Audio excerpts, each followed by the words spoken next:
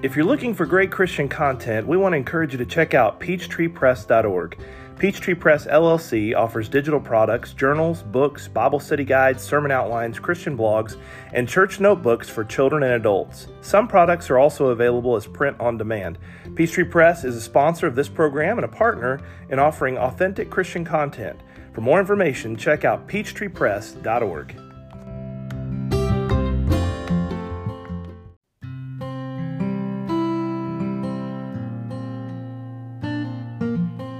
Welcome back, rappers, to our fourth season of the Ray Reynolds Rap Podcast. If you haven't already done it, please hit that subscribe button or follow us for content on Facebook, Instagram, Twitter, TikTok, and YouTube. Also, check out our website at rayreynoldsrap.com for sermons, weekly blogs, books, study guides, and lots of free stuff. Thanks again for joining us, and we hope you enjoy today's program. Hey friends, welcome back to the Ray Reynolds Rap Podcast. We are currently in a series on the book of Ezra, and so this particular series will last for 10 straight episodes, and we'll do a summary of the book of Ezra and some commentary on the book. We'll also set up a new series after this that will be on the book of Nehemiah, so you'll get a chance to be able to see this part of history and also be able to see the application for us in the church today. We hope you enjoy it. All right, if you have your Bibles, go ahead and turn to Ezra. We're in chapter 5, Ezra chapter 5. And I want to thank you so much for your comments and thoughts that you have made over the course of this series. I know that whenever an announcement is made that we're going to be talking about an Old Testament book, sometimes people get a little apprehensive about it and say, oh, I don't know, that seems kind of difficult. And I will tell you that one of the reasons why studying through some books in the Old Testament seem difficult or daunting is because we just simply haven't done it before. Not long ago, we were over here in the fellowship hall shooting baskets. It was probably about 2 years ago, and my youngest, who turned 16 today, had never played basketball with me longer than just a few minutes, and we were playing a full game, and he said, I don't really know how to play basketball that well. I said, well, your granddad and your uncle will be ashamed of me for not teaching you how to play basketball better, because this year they just honored them for winning their first state championship, and my uncle and my dad were on that team. And so basketball was a big thing in our house. And he said, I just never played basketball that much. And I thought, well, we got to get in there. We got to start playing. So now he plays very, very well. But it takes time. Sometimes we're unfamiliar with things. It's not because we're not smart. It's not because we haven't applied ourselves. It's not because we've read it a few times and it didn't stick. Anything that we want to do well, it takes practice and it takes time. And I submit to you that the stories we heard as children in Bible class about Jonah and about Noah and about David and Goliath, that's just the hem of the garment. There are so many great stories and texts in the Old Testament. So we're going to study through Ezra over these next few weeks. We started about a month ago, and we're going to do our best to take one chapter at a time. And I look forward to our time together tonight as we focus on this particular chapter. I've entitled this chapter, The Renewed Efforts for the Restoration. So let's refresh our memory from where we left off 2 weeks ago. Basically, there were papers given to the governors, and it's not just one. There's a succession of 4 different governors in power that the individuals considering themselves to be half-Jews, that would be the Samaritans, and a handful of other neighbors, had petitioned the king in Persia to have them stop the work. And the reason why they got the work stopped was because they told some things that were half-truths. And what I mean by half-truths is this. They said, if you, king, will go and look in the annals or the chronicles of your people or of the Babylonians, you will find that these people were troublemakers. You will find that they worship one God. They don't serve all the other gods that we do. That's technically true. They did only worship one God. And it is technically true that they has caused a few problems because they refused to bow down to these images. And keep in your mind that some of those prior individuals included Daniel, Shadrach, Meshach, Abednego, and so forth. So whenever they write to the king and they say, you've sent them here to Jerusalem to rebuild the walls, you've sent them here to rebuild the temple, do you really know what you're doing? These people cause trouble. Again, it's kind of true. But the reason why it's important for us when we talk about it today is there will be people that will dig into our past. You ever had people do that? You talk to somebody and they say, well, I hadn't seen you in 20 years. I hadn't seen you in 40 years. Back when and you go, no, that's not me anymore. That's not me. We were at Rogersville Church of Christ last Sunday, and there was this little girl. She came up to me, and of course the kids that were in the youth group when I were there now are adults and have children. And this little girl comes up. She's probably 15. She's like, you're Ray Reynolds. I said, yeah.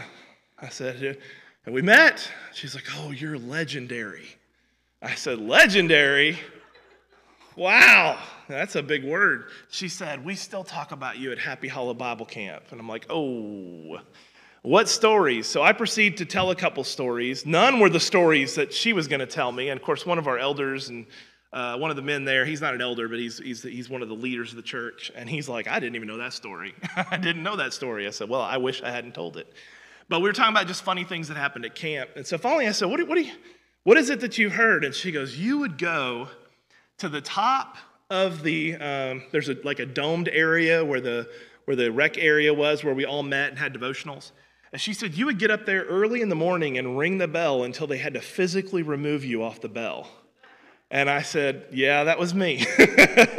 And so they still, to this day, after 30 years, they make jokes about that because we had problems with kids not getting up and coming up to the front. And if they didn't get up there in time, breakfast is late. And oh, you don't want to have late breakfast. I needed that breakfast. And so I would ring that bell and ring that bell and ring that bell that you could hear it for 2 counties. And I would ring it until literally the guys from my cabin or the counselors would physically remove me off the bell because I knew that there were going to still be kids in their bed not getting up to come eat. The director never got on to me. He thought it was great. He was my uncle. He didn't mind. And so that's what I was known for at Happy Hollow. I was the bell ringer. And I would ring that bell and ring that bell. It became kind of a joke afterwards when I left because I would tell the kids, when I'm gone, the bell will ring itself. And I came back as a counselor one year, and I tied fishing line to the rope and hid in the trees.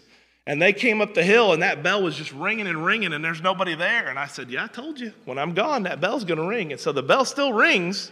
I don't know who rings it, but it's the legendary, But anyways, sometimes people will want to talk to you about things in your past, who you were, what you did, how you lived, the sins that you committed. In this story, unfortunately, the Jews are heavily persecuted because of something that happened 70 years prior.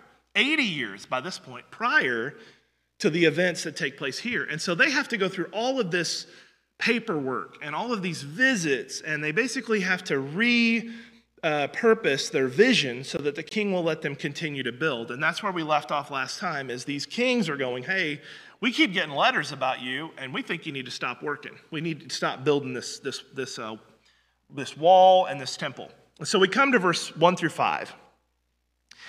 And again, I want to point out the contemporaries.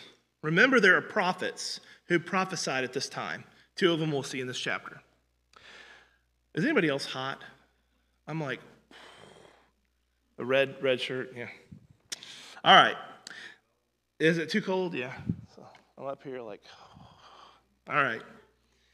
Then the prophet Haggai and Zechariah, the son of Iddo, prophets, prophesied to the Jews who were in Judah and Jerusalem in the name of the God of Israel who was over them. So Zerubbabel, the son of Shealtiel, and Jeshua, son of Jozadak, rose up and began to build the house of God, which is in Jerusalem. And the prophets of God were with them, helping them. At the same time, Tetaniah, the governor of the region beyond the river, and Shethar-Boznai and their companions came to them and spoke thus to them, who has commanded you to build this temple and finish this wall?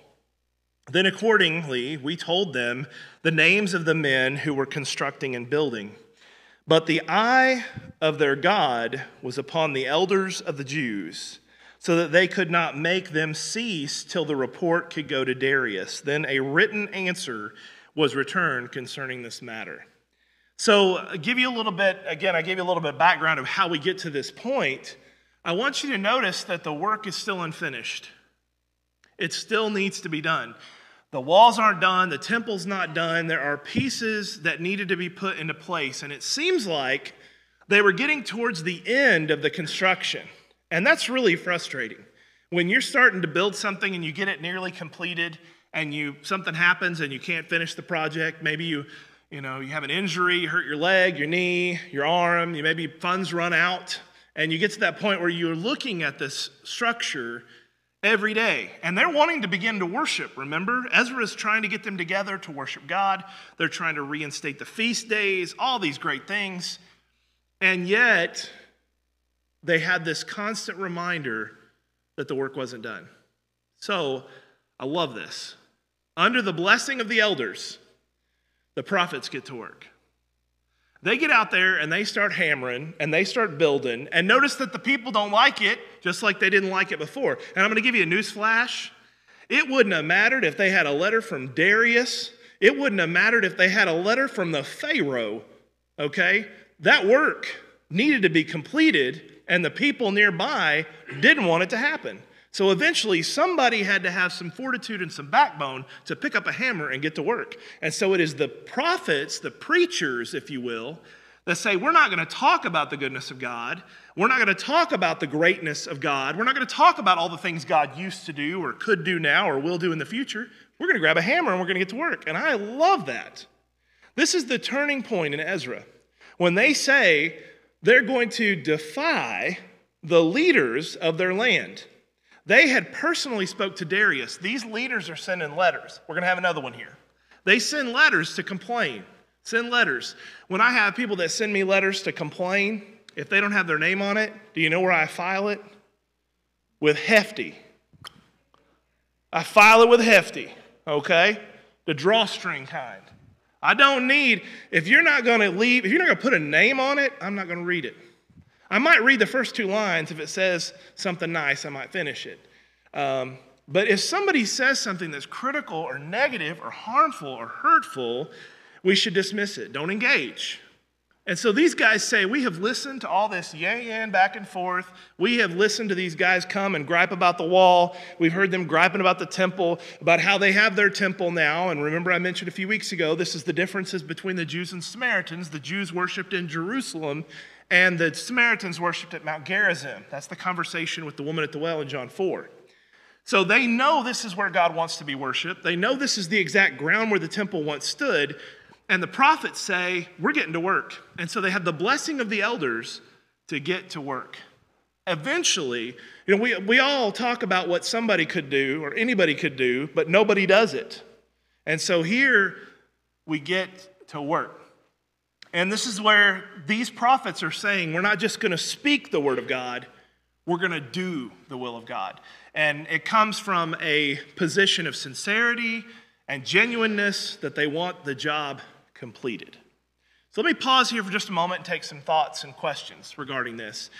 If you see something that is not completed over and over and over, and you have the willingness to do it, at what point are you going to pick up a hammer? At what point are you going to pick up the toolbox and get to work? At some point, somebody has got to do it. When you see something that's unfinished, when you see something that's not completed, how does it make you feel? Anybody? How do you feel? See, some of you are thinking, I've got some. Yeah, I got to get it done. What else you think?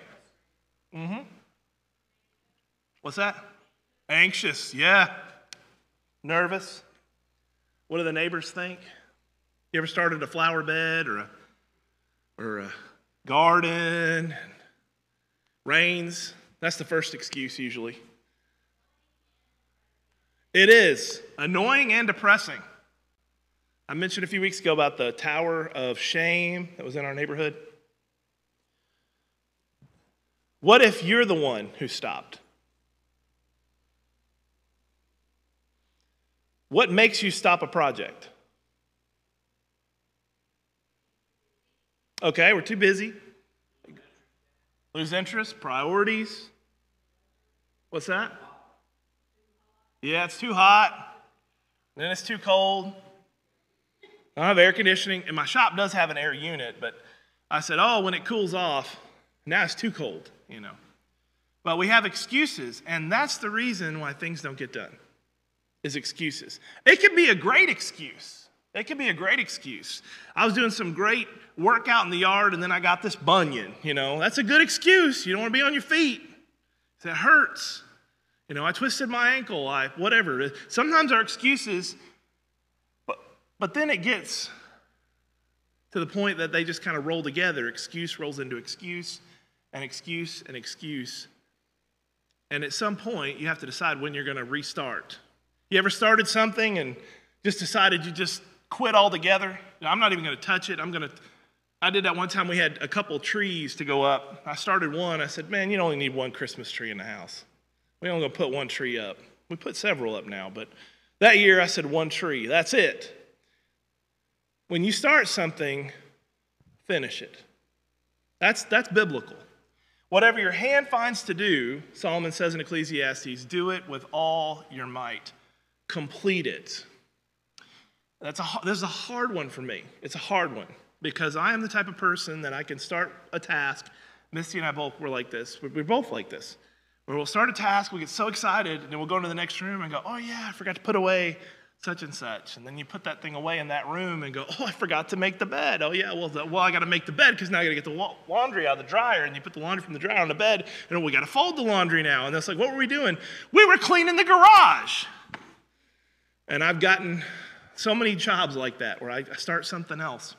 And so the idea is when there's something that needs to be completed, if it needs to be completed and it's important enough, we'll get it done. We'll do it.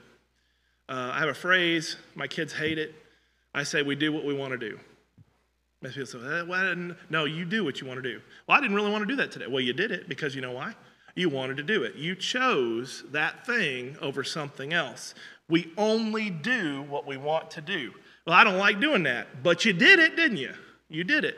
So we choose priorities. God always comes first. These people were building paneled houses. They had no problem with building a fence around their yard and feeding their cattle. But the prophets say, it's great, you got a nice place.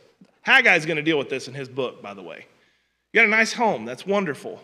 But the temple of the Lord is in ruins. It's in ruins. A quick sideline story. I love this story, and I've told it here, and I'll tell it again. When we had Sally come through, and the building had a lot of damage, we went up here to Redbeard, which is our favorite little antique store. If you hadn't been there, you need to go. They're not paying me for an advertisement, but it's the best. And the owner said, we noticed your steeple. You started putting it up, and it came down again. And I said, yeah, we had another hurricane, took the steeple down. And they sent a check to the church because they said, we want to see that steeple back up. It's a pillar of the community. And y'all are doing so much good up there, taking meals and so forth. And we were working and we were working and we were working. And we were trying to get the building constructed so that we could get back in and worship. The devil likes to tear things down. The devil likes to destroy. The Lord is a God not of confusion, but of peace and of unity and of love. And so if something needs to be done and it has a good notion to it, it's in the right motive, it's in the right biblical framework, then it needs to be completed. It needs to be finished. Any thoughts before we go to verse 6? Anybody got any questions? All right, let's dig in. This is the copy of the letter that Tedaniah sent, and this is the letter he sent into Darius. The governor of the region beyond the river and Shethar-Bosnia and his companions, the Persians who were in the region beyond the river, to Darius the king. And then here's brackets. Ezra's telling you a little survey. Says they sent this letter to him, and it was written just like this. To Darius the king, all peace. People always lead with that. If somebody ever says to you, I want to talk to you about something, and then they start with a compliment, I'm always wondering what comes next. They come in, you look so sweet. Uh-oh, what's coming next? There's a but coming here. I always get nervous about that. People, it's great to have a compliment, but they start, if somebody says, we come in peace, they're not coming in peace. All peace, Darius. Yeah. They did that at Walmart to us was it this year? This year we were at Walmart putting in some groceries, and this lady walks up. She goes, y'all have a nice car. And we said, thank you. She goes, what is this again? I just told her. And I had not picked up on it. Misty already picked up on it. And she's like, y'all. That's right. It was the same lady, wasn't it? We think it's the same lady. Yeah, but she says, y'all going to have a good Christmas this year, aren't you? And I was like, oh, that's when it got me. I was like, yeah, well, we hope so. And she's like, well, we don't have any money for Christmas. We're living out of that car right over there. And when we got finished with her, we gave her some cash. But when she walked away, her son or boyfriend or somebody, the other guy was with her, was going to another car doing the same thing. And that's a tough one. It's really tough because we're called to help people and do good work. I think sometimes if I help somebody and they do something else with it, that's on them. It's not on me. But, be a blessing. You'll always feel better for doing it. In fact, it's better not to even ask questions. Just walk away. But some people will start with a compliment, and then they have a different tactic. And that's what's happening here. Oh, we're peaceful people, Darius. We've never caused any trouble. And then he gets into the meat, verse 8. Let it be known to the king that we went into the province of Judea to the temple of the great God, which is being built with heavy stones, and timbers is being laid in the walls. And this work goes on diligently and prospers in their hands. Now, I'm going to pause here. I'd like to read the whole thing, but I want to get to it before I forget. This is how you do it. This is how, if you want to be manipulative with your words, this is how you do it. Oh, King, peace. We love you. We just happen to be over in the region, and they got that temple of the great God, And remember, Darius and his dignitaries thought of him as a god. They thought of their gods that were all around him. Oh, that temple that you gave approval to? You remember that temple, the great God? And then he goes in and he says, they're building this with heavy. He doesn't say stone. You ever have your kids come in, and I say, he about knocked my head off, She hit me so hard, And you say, well, really? You just basically bump them, and he broke my arm. That's the story here. Is this his little brother who's come back to town to build a temple, and they say he's dragging in all these heavy stones. Just like your kids come in and say, she just tore apart that bedroom. She's got stuff everywhere. It's like 2 items out. Exaggeration, manipulation, heavy stones, and timbers being laid in walls. In other words, they're making a fortified wall. This isn't just something that can blow over. They're saying that they are making it strong and sturdy. Why? Because he wants Darius to think that they're going to build a fortress and they're going to destroy the Persians just by building a temple. And they work diligently on it, and it prospers, successful. Verse 9. Then we asked those elders and spoke thus to them, who commanded you to build this temple and to finish these walls? We asked them their names to inform you that we might write the names of men who were the chief among them. And thus they returned to us an answer. We are the servants of the God of heaven and earth, and we are rebuilding the temple that was built many years ago, which a great king of Israel built and completed. Pause. These people had built this temple before to their great God, and you know what they did with it? They honored a king. Now, what does that mean to Darius? They're planting seeds that they're going to build a huge temple, huge walls, fortified city, and they're going to reappoint a king. Well, if you are a king of the land, you don't want a rival king. Yeah, how dare them? They didn't say that to me. They said they were going to go rebuild the temple. And they're saying, well, the last time they did this, they had this great king, and they're not going to talk about Darius. You know what they're going to talk about? David has slain his thousands, and Darius his hundreds. They're gonna mock you, Darius. This is the king, David, that they're speaking of. And then Solomon, right after that, Solomon, a great king, says, but the work of our fathers, verse 12, provoked the God of heaven to wrath.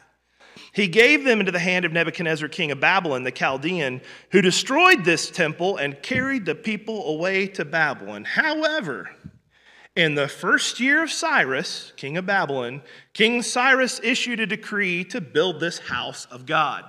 Also, gold and silver articles of the house of God, which Nebuchadnezzar had taken from the temple that was in Jerusalem and carried into the temple of Babylon, those King Cyrus took from the temple of Babylon, and they were given to one man named Sheshbazzar, whom he had made governor. And he said to them, take these articles, go, carry them into the temple site that's in Jerusalem, and let the house of God be rebuilt on its former site. Then the same Sheshbazzar came and laid the foundation of the house of God, which is in Jerusalem. But from that time, even until now, it has been under construction and still sits unfinished. Now, therefore, it seems good to the king to let a search be made of the king's treasure house, where there is in Babylon, whether it is so that decree was issued by King Cyrus to build the house of God at Jerusalem, and let the king send to us his pleasure concerning the matter. Dripping with sarcasm and arrogance. But notice some of the things that appear in the letter. They say, this has happened before, king, and now it's happening on your watch. And not only have you told them it's okay to build this, or not you, but your predecessor has said it's okay to build this, let me tell you what he did. He dipped into the treasury. So now they're saying you're going to have a rival king, and you're going to have a rival throne, and you're going to have a rival city, and you're going to have a rival house of worship and a God to be worshiped. But one more thing, by the way, he took out of your pocketbook these treasuries that were taken, and it's because they said, our God, remember these Samaritans considered themselves to serve the same God. God was so angry with these people that he put them into captivity. I mean, if their God was that angry and their God let the temple be destroyed, then why are you letting it be rebuilt? They're giving him every excuse to not build that temple. And so then they say, here's what you need to do. At least what we would do if we were a wise king like you. Go search and see if these things are true. Go look in the records. Now, what is this? What is this? What are they doing? It's called a stall tactic. It happens regularly in houses of Congress, okay? And you know what they call it? A filibuster, okay? I don't know where that name came from. Do a little research and tell me, because I'd love to have that question on Jeopardy. Where did the filibuster come from? That's what they're doing. They're taking time, and they're saying, go search the chronicles and see what happened. Go search the history. Go into the marketplace. Go into this place. Go into the treasury. They're basically stalling the work in Jerusalem until they come up with a better tactic. They've tried to turn the king against them and the people against them, and it seems to be working. Now, when he talks about the treasury, remember a couple chapters ago, we talked about how the king basically said to them, when Babylon was in charge, remember now it's the Persians, when Babylon was in charge and Nebuchadnezzar took you guys into captivity, he destroyed your temple and took all your stuff. And as a sign of good faith, you're not going to do something crazy, we're going to give you all those items back. So the lampstand, probably the Ark of the Covenant, all the things that were necessary that had either not been hidden or had not been saved by some of the Jews was taken out of their treasury and given back. So in a way, it would be like this, if I can use this illustration. It would be like us going into a land and kicking out all the bad guys and bringing them in and putting them in prison, and a new leader comes to power and says, we're so sorry. We shouldn't have done that. Here you go. Go on back. Oh, you need a government check to go rebuild your temple? Go right ahead. Oh, and we've got some things that was stolen from your great-grandpa, and we're going to give it back to you. Now, that's a gross illustration, but it is correct. And that's the way the Samaritans and some of the Persians looked at it. The Jews were their enemies. They destroyed the temple for a reason. Their God turned their back on them. So why are you trying to help them? So it's going to make the king sit back and ponder. Darius is going to say, well, that's a good question. I don't know why we let this happen. And this is how good work stops. Good work stops. Great things happening. It's awesome. Great things are happening in your life. And then the yan starts, Then the complaining starts. Then the gossip starts. Then all the things that are speaking of hatred and negativity start. And you know what happens? You put your hammer down and you get involved in corrupt communication. These men wanted, and the people quit, basically. Most of the people quit. They were so tired of all the Samaritan talk that they quit. They just went and worked on their house. And the prophets say, we're not going to do this. We're going to pick up our hammers, we're going to pick up our tools, and we're going to get to work. And I say this to caution. A lot of great things happen in our lives, in the church. Why is it that things begin to take a different turn? Well, that's the devil. The devil wants the work to stop. And the devil is using the Samaritans to make it stop. They should just keep on working. Now, the other thing, too, to bring into this about the prophets, if Darius had shown up on a horse and saw the prophets at work, do you think the prophets would have been afraid, even just a little bit? Do you think that these guys could have been in trouble for building? They told previous chapter to stop. Don't you think they might get in trouble for building? A friend of mine, I mentioned several months ago, in Canada, the police were there on the front steps of the church and told them to dissolve because they were told to have, 30 people, and they had 32. And the government told them, you will shut down this place of worship and you will not meet again. And there are times that we have to take into consideration the fact that the Lord's church, if you will, the government shall be upon his shoulders. That's Jesus, remember? Isaiah 9. At Christ's church, Christ's rule as the king, the head of the church comes first. And so if and I know I'm online, if our government says you can't worship anymore, we have a choice we have to make. If our government says you cannot use baptistries anymore, you can no longer offer open communion, you can no longer have a house of worship, you can no longer make disciples, and that's going to be one thing that will come down the road is governments will say you can worship if you want, but if you go out here on the streets and try to convince people to come in, we'll shut you down. That's kind of what's happening here. Is the government's having to make a decision. Do we permit it? Do we allow it? And so I hope that this never happens in our lifetime, but we just saw a smaller case of this. What happens when the people in power say, no, you can't. You cannot worship. You cannot serve. You cannot proselyte. And we have to make that choice. Now, it's easy to make that choice in I would say air-conditioned, but it's not air-conditioned tonight. In a nice padded seat, fairly cool room for most people. Having a nice lights. We got PowerPoint. We've got classes for all ages. We drove a car here, most of us, or a motorcycle. I don't know, Joel, did you take a motorcycle tonight? No, okay. Driving in a car, so we have an opportunity to come to worship, and we have clothes to wear, and we have a nice house, and so forth. We have these blessings. So we can take a seat in our indulgences and say, well, if that happens, I will keep it first. I'll put the Lord first. But will we when persecution comes? The prophet's easy. He's a man of God. I'm going to do this, and if I get punished, I get punished. What about his wife at home? His kids? His mother-in-law? You sure you want to do this? You sure? His dad? Son, are you sure this is something you really want to do? The conversation behind the scenes that we don't see could have been, don't do this. But the elders say we're going to do it. The prophets say they're going to do it, and they do it. What fears do you think they have? What are they thinking? What would you be thinking? They've shut you down once. They're going to shut you down again. Do you keep going? Yeah, how do you get out of it? How do you find a political ground, some middle ground? What about if we only build on Tuesdays, Could we agree that we'll build on certain days and not on certain days?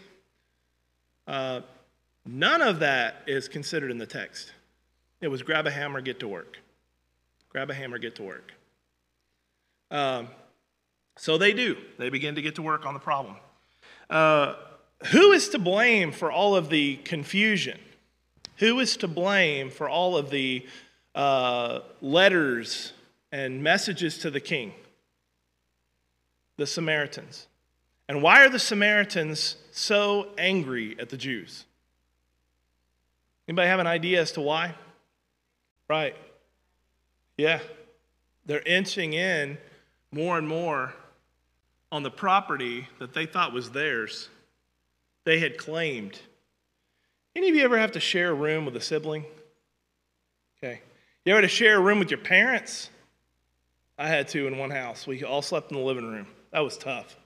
Missy and I being in Missouri last week, we drove by the house where we shared a bedroom, my brother and I did, and we hadn't shared a room for a little while, and when we got in there, I had the bottom bunk, he had the top bunk. Well, he thought everything from like this high up was his, including the ceiling fan. Oh, no. No, you can tell how I'm doing up here, you know. I'm just, you don't control the ceiling fan. Well, that's my part. There was an old TV series on Disney Channel called Liv and Maddie. They were funny, but the boys were much funnier. And the one that was on the top bunk built Skylandia. He built his own world above the ground. He owned everything above the top.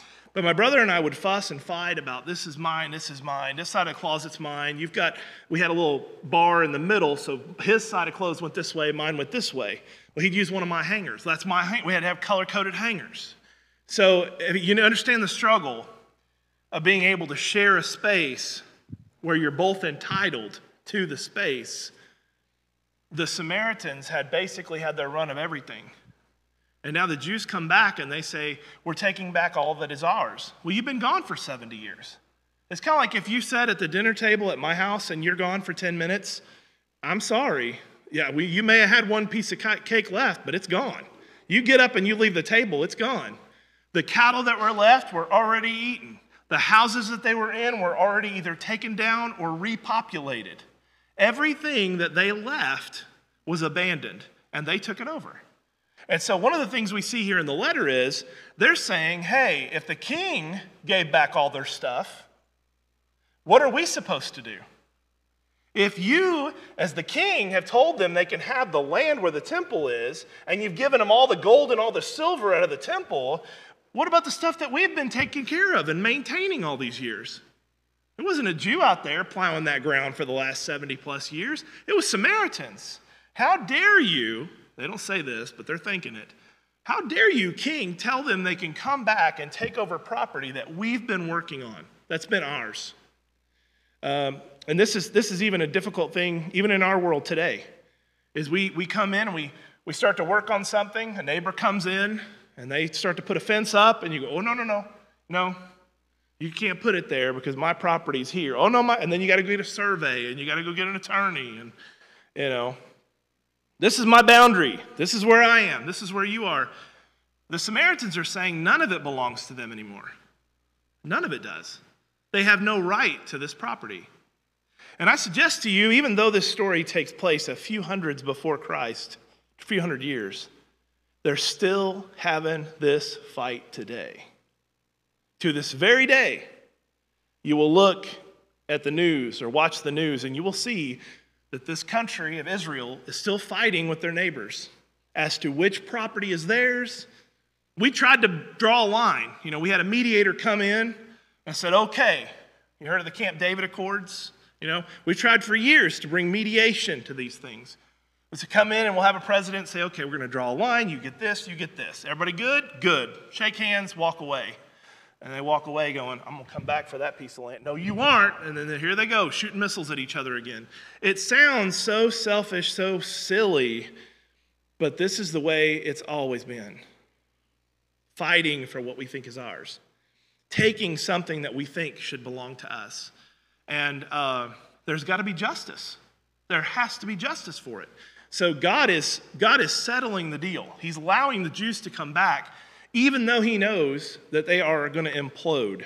Because if you keep reading and through the prophets, you're going to see they come back to the same things. They're going to start worshiping idols again, and all these things are going to happen. But I love this chapter because it tells me that if the leaders are ready to work, everybody else will come in line.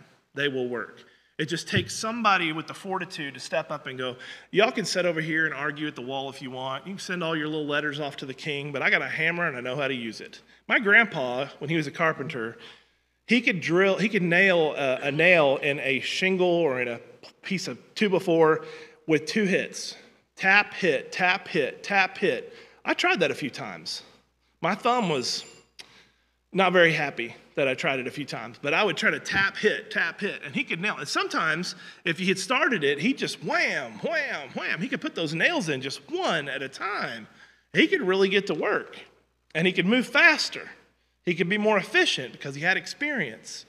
But somebody has to take up the hammer here. Somebody has to get to work. It's the same thing in the church today. If we want something done, we've got to get to work. We've got to put the boots to the ground, as they say. It's time to get moving. Let's put our money where our mouth is. You know, we don't just talk about doing good stuff. We want to go do good stuff. And I'm not going to talk about how we need to tell people about Jesus. I'm going to tell somebody about Jesus. It's not just about what we should do. It's what we're going to do. And that's the reason why they succeed. So let me pause again. Any questions or thoughts about chapter 5? How do you think their letter is going to be received by Darius? Some of you have already read chapter 6. How do you think the king is going to receive this message? How do you receive message when you have a tattleteller, you know? Yeah, get on out of here. You know, Mom, he hit me, you know. She did this. That's one of the things about subbing at school with the little kids. It's so hard because 90% of your job is dealing with who did what, you know. I told you to get your eraser out of your ear, you know, and it's all the time, just all this crazy stuff going on, immaturity. And Darius has got to think he is like a mom of a bunch of toddlers. You know, he's quintuplets out here arguing and fussing, and he's saying, just stop for a minute. But this is what happens when good things begin to happen. When God's work is beginning to succeed, there will always be individuals that try to throw things off. And the Samaritans are going to pay a penalty for it. They're going to end up being really hated by the Jews after this. This is the reason why they wouldn't walk through the cities in Samaria. It's because of this stuff. Because their grandparents told them for years, you know the Samaritans that live over there, go worship at Mount Gerizim, you know them? Your grandpa, your great-grandpa was out here trying to build that fence, and it took them years to do it because all they did was come over here and complain. And they boo, you know. Bad. They're evil. They're wicked. And so each generation builds more frustration and anger towards that generation. And so this is where we have to be as the church. It has to be taught. Things are taught. We have to teach our children when they're small about loving your neighbor, about being kind to people, about wanting to make sure that everything is done fairly and correctly, rightly. Kids are usually pretty good about that. If you start a game, they'll be quick to tell you what's not fair. And so we try to set guidelines and rules that keep things fair. And that's what Darius is trying to do. How can he make this work for both sides? And unfortunately, when you try to separate two people, you're in the middle. And he's going to end up getting letter after letter after letter. I'm sure every time one came in, we got another Samaritan letter. Oh, you read it. I'll read it in the morning, you know. That's how I do with bad news. I don't want to. They left me a voicemail. I know it's going to be bad. I'm not going to listen to it till the morning. Try to put it off. But anyways, they're going to succeed. Don't worry. They're going to build it back.